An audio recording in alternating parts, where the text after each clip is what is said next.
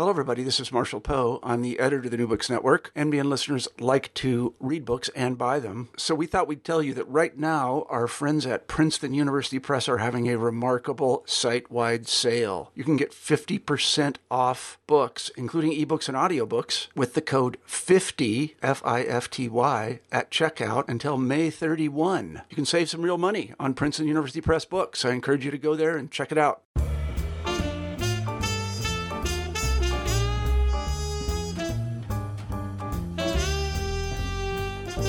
The story of popular entertainment in American immigrant communities is only just beginning to be told. Chinatown Opera Theater in North America by Nancy Rao from University of Illinois Press addresses the history of Cantonese opera performed in Chinatowns and cities across North America, with a primary focus on San Francisco, New York City, and Vancouver during the 1920s. Using a wealth of archival material, including playbills, reviews, theatrical records, and perhaps most surprisingly, reports from the U.S. Immigration Service, Rao provides an enormous amount of information about the theaters, companies, performers, and repertoire of this operatic genre. She does much more than simply provide a chronicle, however. She contextualizes the performance of Cantonese opera within the cultural life of Chinese communities, explains the print materials and recordings that circulated the music, and details the significant impact that exclusionary governmental immigration policies had on this theatrical tradition and Chinese immigrants in Canada and the United States. Hello, Dr. Rao. I'm so happy to welcome you to the podcast today. Thank you. Thank you for inviting me. This is just a fascinating topic and one that I think has not been investigated very much by musicologists. Can you talk to me a little bit about why you chose this particular topic for your for this monograph? Yes, it's a really long story. As you probably know, that I was trained as a music theorist. So my study was mostly on the close analysis of music structure and its meaning and such. One area that I studied was ultramodern music of the 1930s. And when I was doing studies of that period, working on composers such as Henry Cowell, Ruth Crawford, I noticed that there is this reference to Chinese opera in their writing, and how much they're influenced by particular performances. So I look into it because as a Chinese, I know something about Chinese opera. And once I started looking into it, I realized there's a host of information out there that no one has touched. So I started to dig deeper and then realized that there's a vibrant theater in Chinatowns across America in 1920s. And these were kept mostly in the form of private collection or, ethnic libraries. So musicians normally don't stumble onto them. So I realized that if I want to have people take this history seriously, then I need to help provide the documentary or make the documents available to people and make the sound somehow accessible to people. So that started this whole research about 15 years ago, actually. So that's where it took me until the final form of this book. Can you talk a little bit about the repertoire itself of Cantonese opera? Like, what exactly were you investigating, and what did it sound like and look like for our listeners who aren't familiar with the Cantonese repertoire? That is a really good question and a difficult one to answer. In fact, the visual aspect of it is much easier to get to, only because we have the stage photos and we have the playbills. I explore something like 1,000 playbills, which is very detailed and tell us a lot about the repertoire during that time. However, the sound is difficult because even though there's a historical recording for us to listen to understand the aesthetics and the beauty of the voice during that time, Cantonese opera as a genre has changed a great deal. And today, they no longer perform a lot of repertoire that, my singers were performing in 1920s. So aside from those historical recordings, we really have little to go by. So we'll have to somewhat reconstruct that historical sound as well through writing. And in fact, my next project will be to create anthology of recordings from those historical recordings, which are typically the 78, records scattered in the different sound archive all over the country. And I'm hoping that anthology would be able to serve as a companion to my book to help people acquire both the historical context, the repertoire, and the sound of that period. One of the things that I wondered about as reading it was you said that there were sort of two golden ages of Cantonese opera in, I would say, North America, since you also talk about Canada quite a bit. One was in the 1870s and the other in the 1920s. And I wondered why you decided to focus primarily on the 1920s. And you do talk a little bit about the earlier period as a sort of background to the 20s, but you don't really get into it much. And I wondered why that was. Right. It is just due to the sheer lack of historical document.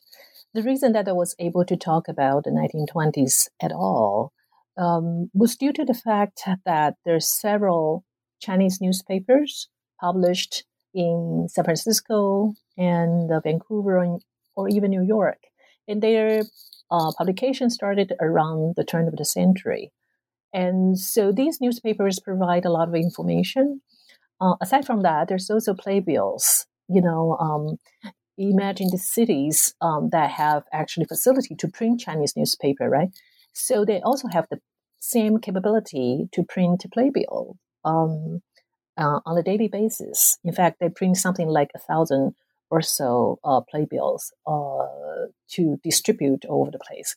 So given that kind of, historical document, and plus the sound archive that has the historical recording, it's possible to talk about the 1920s, and it's precisely that those information that provide us the rich details of this period.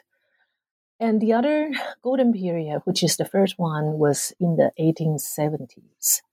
And the 1870s obviously leave us with no sound recording, but also there was very little that's textual evidence that we can get from the Chinese side.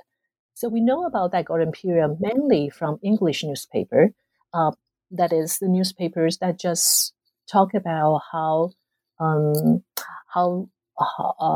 the events in there, the news about them, or sometimes even advertise of them in newspapers in San Francisco or Vancouver. And these newspapers would be written, as you can imagine, by reporters who have very little knowledge about Chinese opera. So they were very one-sided and stereotype kind of description about Chinese opera.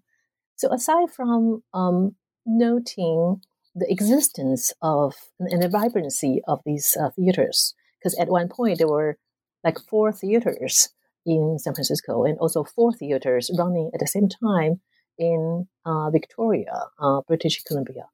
So we know their existence, but we don't know what's going on in those theaters. So it's nearly impossible.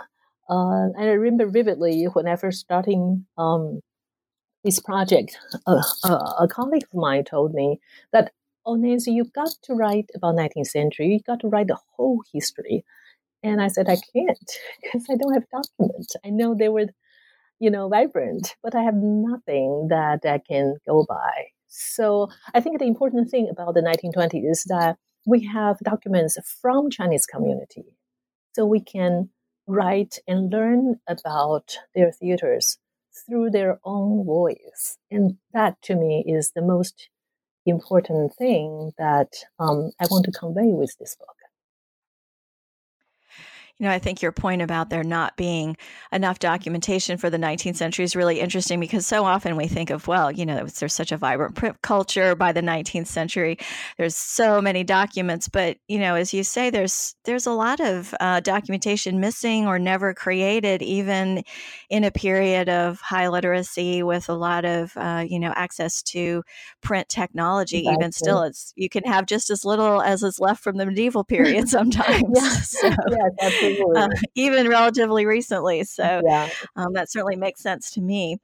And actually, you talked a little bit about how even what is left in the 1870s is because it's from the English language press, it really reflects the racism of the time. And that is one of the threads that I found so fascinating that runs through the book, which is the really fundamental influence of the immigration laws, both in the United States and in Canada, on the building of theaters, the ability of performers to get into the States, and all of that. Can you talk a little bit about, how the various changes in immigration law and the enforcement of those laws were so important to the development and the sort of maintenance of this type of theater at all? Yes. It's a very intertwined history. I would say Chinese opera theater in the United States could be used as a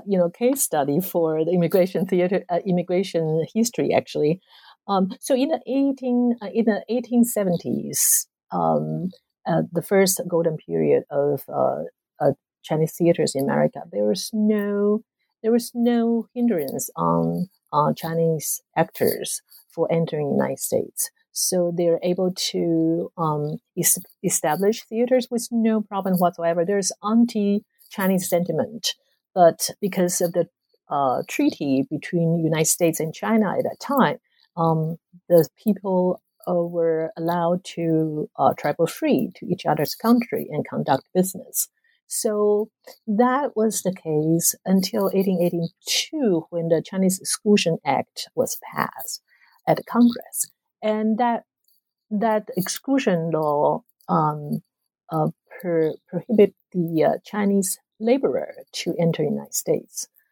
And because it was focused on Chinese laborer, so Chinese actors were not as affected, as long as they can prove that they don't perform and they have no intention to compete with other laborers in the United States. These Chinese actors were able to enter the United States and perform in the theater. And but later, that Chinese Exclusion Act was extended and then changed in nature until it becomes that it's only 5 classes of Chinese who can enter the United States. And those 5 classes of Chinese doesn't include Chinese actor, just as it did not include preacher, accountant, doctor, or anything like that.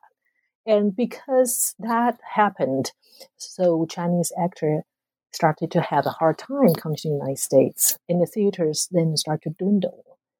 And when there's no more Chinese actor to arrive to perform, the theaters cannot sustain themselves.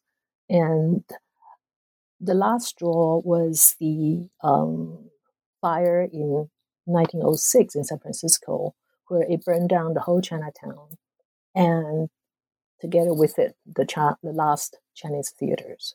So after that, for 12 years, there's no theaters at all in United States for the Chinese community.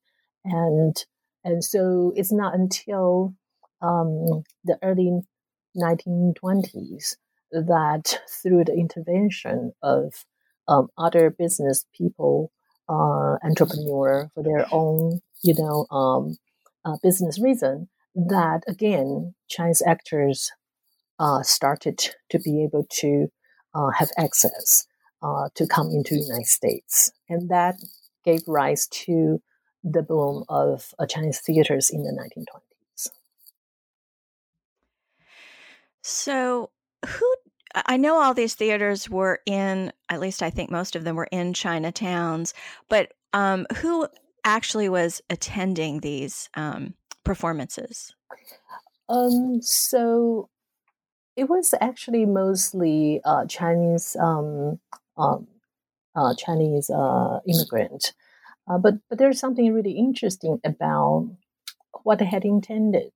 So the first troop came back to the United States in 1922. And that was at a time, as you can imagine, the roaring 20s. And there's a lot of, theatrical performances, musicals that was on the rise, and circuses had a Chinese act as a norm. So there was a play called The Yellow Jacket that became really popular, and that basically emulate the Chinese, theater, including the costume and so on and so forth. And so when Chinese theater, as I wrote in the book, was very lively in Vancouver, and they found a way to bypass the Chinese exclusion to end, and were able to enter the United States again. They were very ambitious. They wanted to build really good theater. They wanted to compete with this kind of pseudo Chinese theater. They figure if American public like pseudo Chinese theater, they may like the real Chinese theaters. So when they first returned to the United States in 1920s, they printed playbills that has both Chinese and English on it. And then when they went to Seattle and San Francisco, they first rented theaters not inside of Chinatown, but outside in the typical vaudeville, performance venues. They were thinking that they were able to attract both. But at the end, it proved that there no competition to those pseudo Chinese acts. And for the most part, they realized the Chinese communities really raved and just embraced them. So they started to build theaters in Chinatown, and then the audience, become primarily Chinese. But at the same time, they were also the top destination of the tourists when they visit San Francisco. So we see a lot of reports about that. And therefore, there will be Chinese, primarily Chinese audiences with some non-Chinese audiences in there as well. And as we have learned from autobiographical account, composers such as Henry Cow, John Cage, Lou Harrison were all among the audience in the San Francisco's theaters. And we're, looking at this very much from the music side. But at the same time, on the side of modern dance, modern theaters, there are also many evidences of influence that they receive from the Chinese theaters in North America. So I would say it's kind of mixed, but with majority Chinese audiences. And were the Chinese audiences of all socioeconomic levels? I'm just wondering, about the price of the ticket. Could, a working class Chinese laborer, for instance, still afford to go? Or was this something that was really pitched more towards middle and upper class Chinese Americans? That's a fabulous question. And I wouldn't have been able to answer that question and had not run into some business paper. So after I written my book, I ran into this business paper of a Vancouver theaters in 1918. And that included daily receipts of the box office. And that taught me a lot. So what happened is this. There's each of the theaters by the 1920s holds anywhere between 700 people to 900 people. And at the top, they have this, expensive ticket for something like about 150 seats.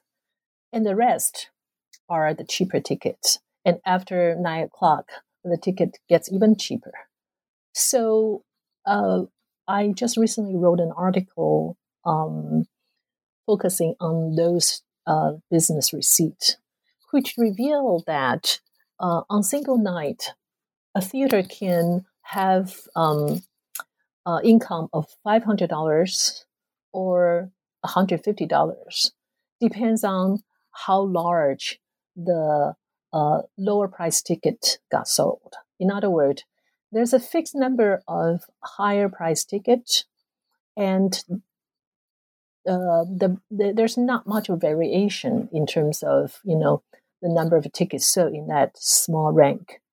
But the larger, cheaper tickets can really fluctuate. It can be 5 times more one evening and 5 times less the next evening. So the maintenance or how Chinese theaters can earn enough money and enough audience support to sustain daily performances really rely on the larger public.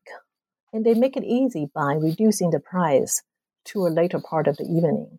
And when I was doing the interview in San Francisco communities, I've talked to people who attended the theaters a bit later, like late 1930s.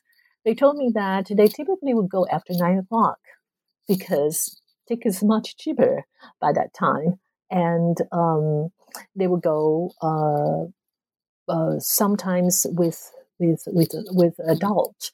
And in fact, if they can hang on to adult, their entry will be free. So for these theaters to maintain the kind of profits they have and to sustain the everyday performances, it has to be the large community. And I hope my future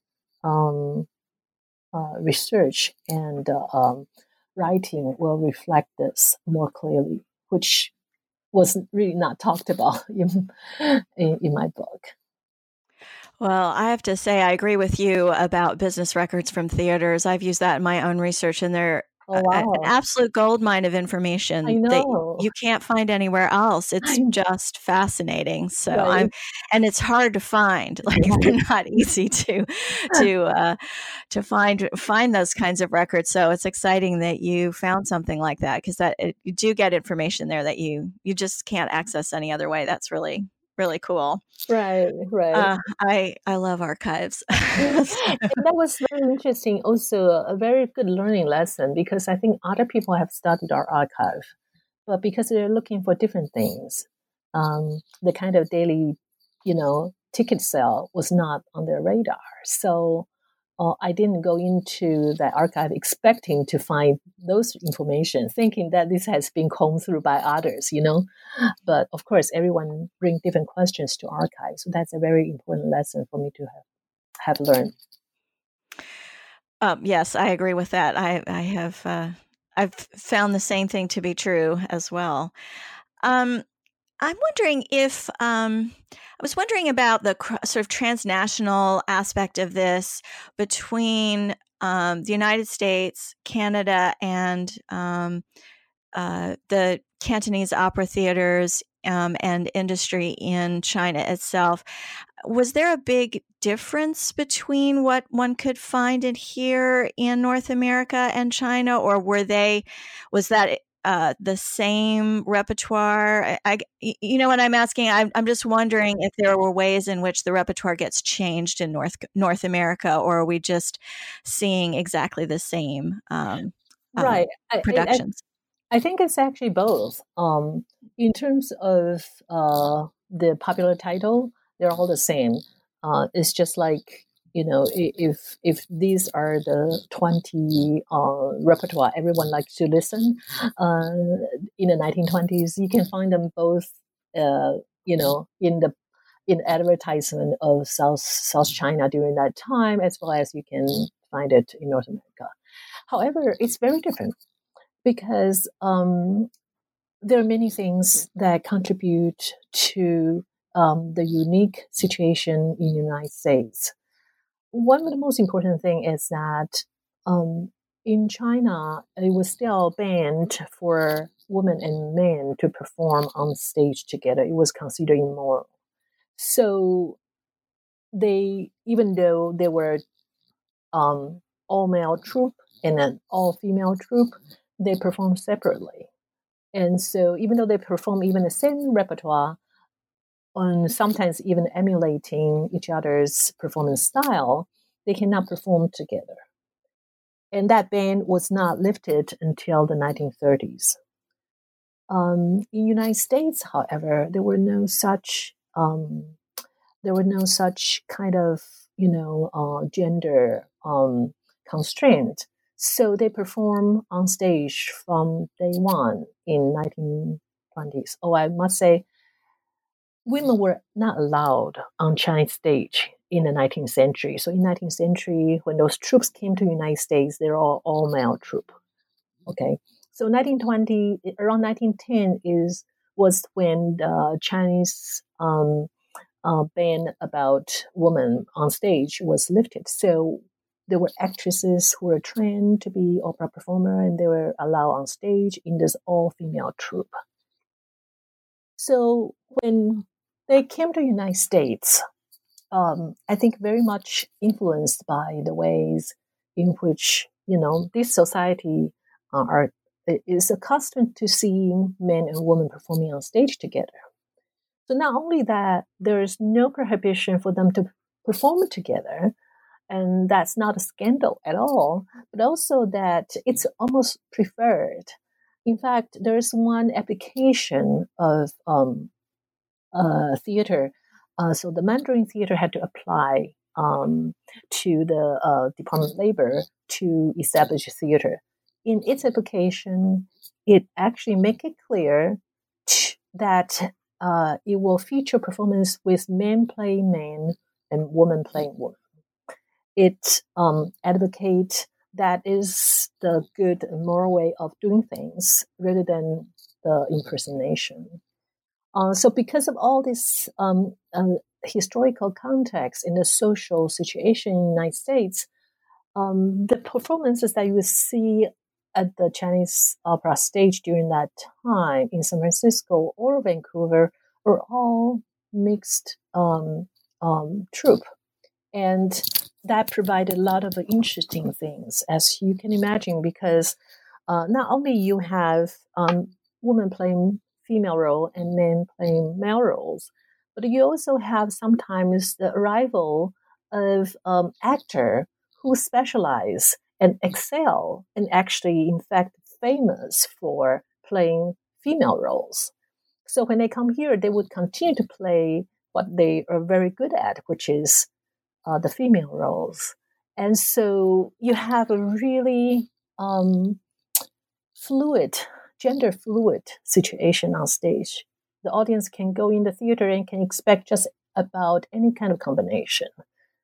But because the role types can be played by both gender, so anyone, if you're trained for this particular role type, you can go up and perform it. So the most bizarre situation would be a man playing a female role against a woman playing a male role, and that does happen. I've seen that in some playbill. So I think it's really fascinating to think about the different flexibility the audience allowed for the kind of gender bending on stage, and I think I have no way of knowing whether they gain any kind of pleasure out of seeing the gender bending or not, or they just take it as a norm. It's hard to tell. That is one of the hard things about that sort of research, where if it's just taken for granted, they don't talk about it, and then you can't talk about it either because they didn't say anything. So you've explained how the genders of the performers and whether or not they're impersonating another gender is one big difference that happened between North American opera and or Cantonese opera and in other places. But do they also have particular pieces that are different as well, that maybe incorporate the immigrant experience, or where the audience might see themselves a bit in the work, or is it all the same repertoire? A lot of times they make effort to reflect the contemporary events, but I would say the majority of the repertoire are still the same. They're still the same kind of repertoire that you would see in Shanghai or Hong Kong. I think the the entertainment value of the theater is the primary concern for these theaters and to compete. So, for example, in San Francisco, there are two theaters. So to compete with each other, they really put out things that are top-notch performance and a very enticing plot line. So they really are very similar to the best plays that you see in southern China. Hey, it's Kaylee Cuoco for Priceline. Ready to go to your happy place for a happy price? Well, why didn't you say so? Just download the Priceline app right now and save up to 60% on hotels. So whether it's Cousin Kevin's Kazoo concert in Kansas City, go Kevin, or Becky's Bachelorette Bash in Bermuda, you never have to miss a trip ever again. So download the Priceline app today. Your savings are waiting. Go to your happy place for a happy price. Go to your happy price, Priceline. Were there other types of Chinese language entertainment going on in those theaters at the same time? Or, I mean, I know there's a lot of Chinese languages, but Mandarin or Cantonese or whatever. Right. Or were these theaters, or maybe I could ask in a slightly different way, were people who lived in these Chinatowns, was that their main form of entertainment, or did they have access to other types of ethnically Chinese entertainment? Yeah, you're absolutely right. There's many dialects in Chinese and also many different type of people who came to the United States during that time. So the Cantonese opera really were the key entertainment for the majority of immigrants who migrate from Pearl Delta River area, and they're all Cantonese, and they spoke, one or the other version of the dialect around that time. And it's very important to know that even though they might speak slightly different type of dialect that was used in the Canton area, they can still appreciate the Cantonese that's used on stage in the theater because the arias themselves are sung by a kind of more ancient form of Mandarin Chinese. So that's kind of understood by everyone because that's like not a daily use kind of dialect, but only used in opera. So they can use that. So Cantonese opera has this huge hold on the majority of Chinese immigrants. And at the same time, however, there's also Peking opera or other form of opera genre that were sung and performed in the small elite group. These are people from northern part of China who came to the United States as a student or as diplomat. So they gather more in New York City or Washington, D.C. So they form small clubs. So in newspapers, I would read, for example, that in Columbia University, you would have students who gather together to perform Peking opera. And those are very, amateur type, extracurricular type of things. So they're not, for theater of 700 people because it's just not how they worked. But another part of the issue about entertainment is actually a very important one, which is the Chinese immigrants were at the same time fascinated by the American entertainment. So they were, interested in trying out vaudeville. They were interested in trying out the various different ways of, doing shows on stage. So then there's this kind of beginning portion in 1930s of the nightclub, and they start to perform what they consider to be, the popular songs. So, for example, the Tin Pan Alley songs, that kind of stuff. So there's a small portion of Chinese second generation that Chinese American second generation that started to perform that way, and they not only perform in one place but also travel to on the circuit for performers and that kind of stuff. So yeah, that was also available as entertainment. But still, the majority, I would say, the collective memory in terms of the music space, I think would still be the Chinese theaters. So were the audiences, do you think, mostly born outside of the United States or Canada, or because of the Chinese Exclusion Act, are you seeing even in the 20s primarily second generation, that is the children of immigrants who are going to these theaters? I think this is another thing that really is hard to do research on, right? So again, I think the in my recent article, I start to talk about the change of the Chinese community in terms of the number of second generation. In the 1920s, also the time when the Chinatown in San Francisco started to have a lot of infrastructure to support the second generation. And so they have, for the first time, a playground. They also had built a swimming pool in YMCA. They have all sorts of things like Chinese schools and so on and so forth. So these are indication of the growing population of a second generation Chinese American. And in my study, which I gathered from the U.S. Census, I can say for sure that the number of American-born women and American-born men really doubled within that time. The percentage really doubled during that time, from 1920 to 1930s.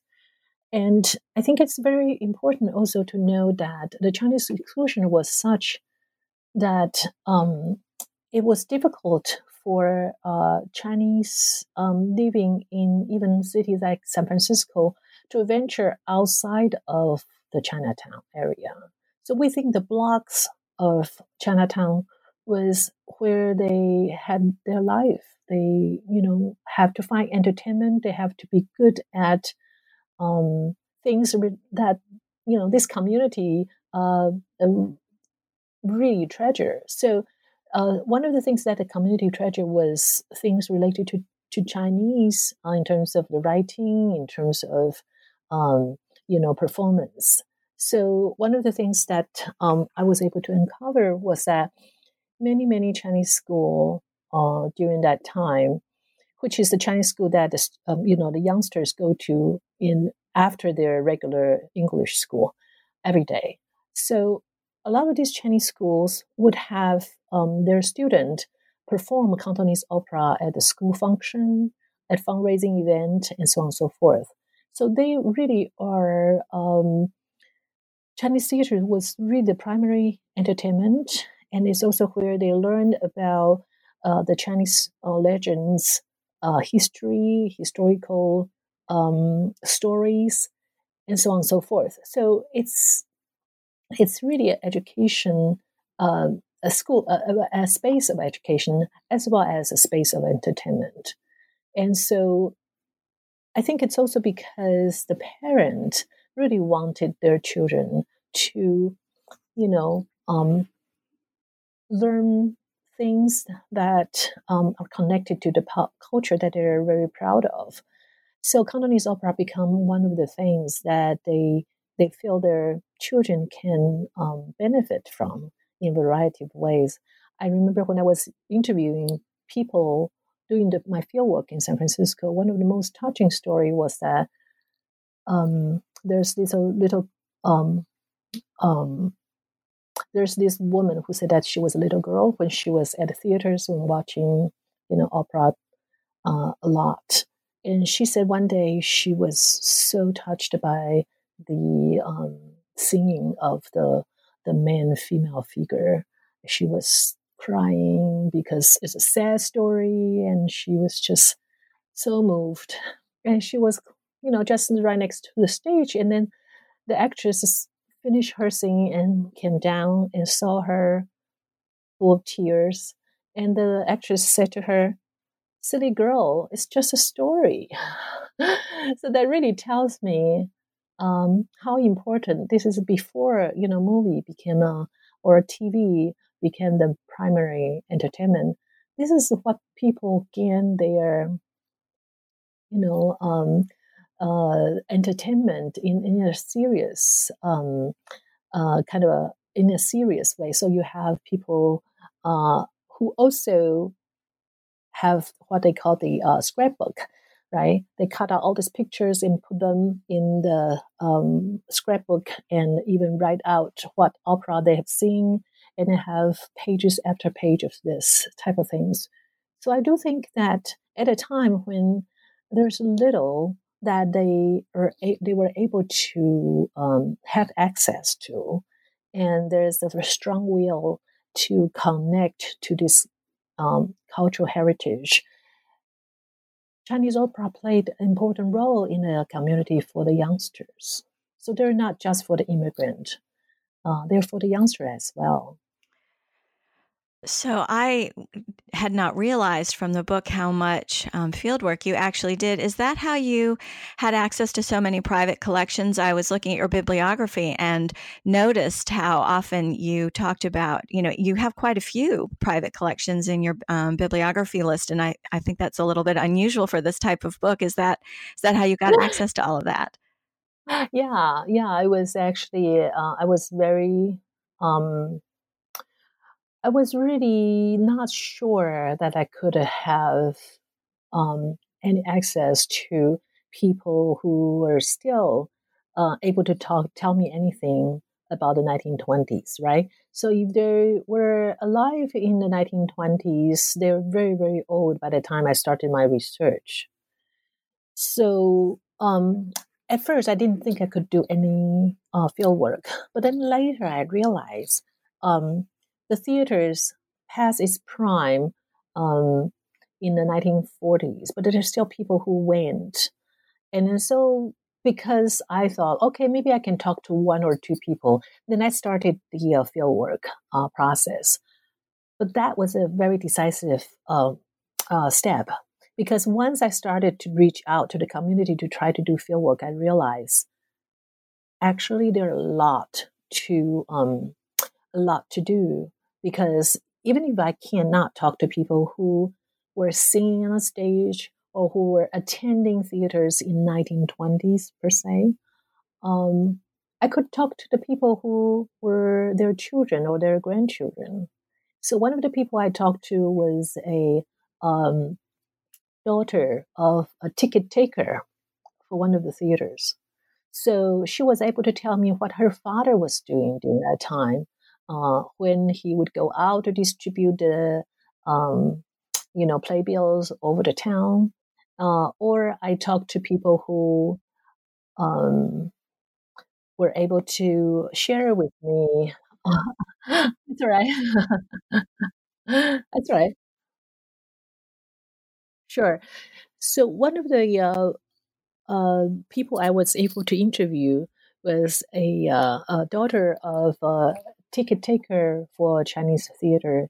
So she was able to tell me the ways in which her father distribute the playbills all over Chinatown around noon, and then how the tickets was starting this, to be sold at 3:00, and people sometimes going in to put down their name to reserve the ticket, and so on and so forth.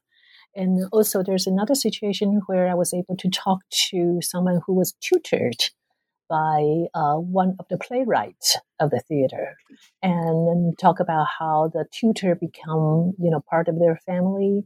And was very an idiosyncratic person. And then I was also talking to someone who is a grandson of a patron, who's a godmother to one of the actors. And so actually there were a lot of people who have snippets of things, or their own reflections of things that helped me really construct a much more lively story. So I felt those interviews are so important, just to get in touch with the people who are in that lineage and did not have firsthand experience, but have a lot to say about the period. And what's even more exciting is that after my book has been published, I have even more people coming out to me to say, "Oh, wait a second! I have this recollection. I have, that much these photos to show you." So it becomes a kind of ongoing collection of more material for the future project. But the community is just amazing, and I must confess that I wish I had more time to do more field work on this, because in some sense I'm racing with time. A lot of people are not going to be here forever, so I need to, really gather their recollection and then talk to them. So that's something that I keep in mind as well. Well, that's just amazing, and it's so exciting that you're finding more people you can talk to through the book. It shows that there must be people who are not necessarily scholars who are finding your book, and that's wonderful. That's so rare, I think, for a book coming out of a scholarly press that there's interest in the community you're actually studying. That I think that says you're doing something right. Right. Yeah, there's a huge history, and and I think they are happy to see this history, see the light of the day. Well, I know we don't have too much time for too many more questions, but I just have to ask about one more thing that I was very astounded by, which was you often mentioned Cuba as a place where Cantonese performers were coming through or coming back and forth from the East Coast to Cuba. And I have to say, I would never have guessed there was Cantonese opera in Cuba. Can you tell me, who were these people? Was there a large Chinese community in Cuba? I had no idea. I was nothing. That really surprised me. Yeah, actually, Cuba is another thing that, on my list of places that I wish that I could do more. Yes, there's a huge Chinese immigration to Cuba all throughout the 19th century. And in fact, Cuba presents a different case study for us. Because in Cuba, there are a lot of interracial marriage. So the Cuban Chinese were much more integrated. I'll give you a little bit detour. Actually, recently there's a documentary called Cuban Diva. You can see trailer online.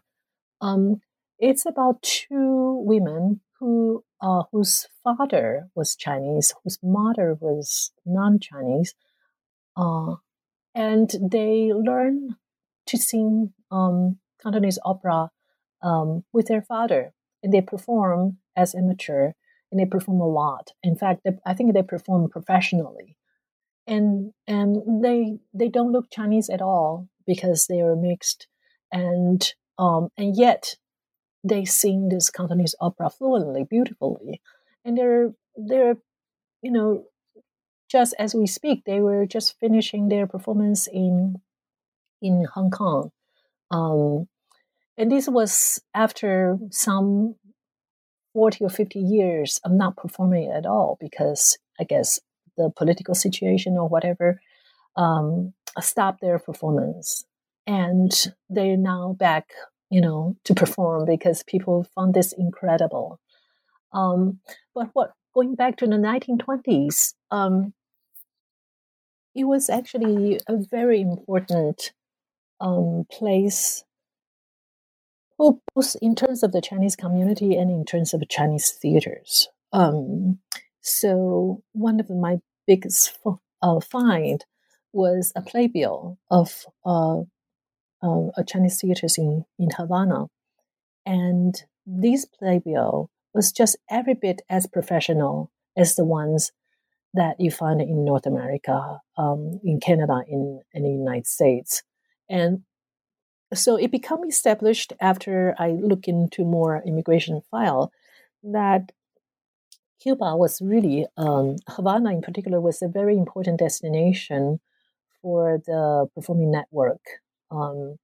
And people typically, would come across the continent from San Francisco to New York, and then travel from New York to Havana, and then come back to New York, and then come, perform more in North America. And the reason we know that Cuba has one of the best Chinese theaters during that time in the Americas is because the very top performers all went to Havana to perform. So we know that the theater there had money and also was considered an important part of this performing circuit. So it is possible that more things will be uncovered from the Havana if there are people who go to the archive there and dig more. And we'll just say the only one playbill. I have multiple playbills for all the other cities, but I have only one playbill for Havana. But that playbill was similarly published by or printed by the local Chinese newspaper in Havana. And it was, beautiful. It's actually now collected in San Francisco. I'm sorry, the Stanford Special Collection. But only that, even if it's just one, it already goes to show how vibrant the theater was over there. So that's very exciting, and for future scholars to explore further. Well, just in the context of this hour of conversation, you have talked about other projects you're working on and, other leads that you might run down the future. What exactly are you working right now? Yeah, so I have felt that this book was really about, the larger performing network, but it still focused more on San Francisco and New York. And I feel it's important to establish this part as the documents and chronicle the performance and style as much as I can. So I have two future projects. One is to situate the whole performing network more toward the Trans-Pacific kind of movement. And that would involve thinking about the performance circulating among the cities of Shanghai, Hong Kong, and San Francisco. And that is really, I think, important also because I think to write it that way would make it more relevant to the whole transnational studies. A lot of times, people study transnational connection mainly for the people, the goods, other type of production. But the culture production is just as important. So I want to raise awareness of that for that reason. And another project is actually further down the line, which is related to my last chapter. That is to say, to consider how Chinese American really have this different kind of historical moments. And if we string them together, let me put it differently. Chinese American music history have these different important moments. And how do we connect all these different moments in the history of Chinese American music to consider a history as a whole and to see how some of these historical moments are connected to one another, and how does the past inform our present? So that's a larger project that would take into consideration the more recent performance of in compositions of Chinese American that would include, commission by Metropolitan Opera of Tandun on the opera called First Emperor, and it would include Red Chamber by Bryce Shan in San Francisco Opera, and so on and so forth. I think there's some important kind of large-scale work to be, contemplate and consider carefully. So that's further down the line. Well, both those projects sound amazing and certainly much needed. So I look forward to seeing those. Thank you so much for joining me today. Thank you. I really appreciate the opportunity.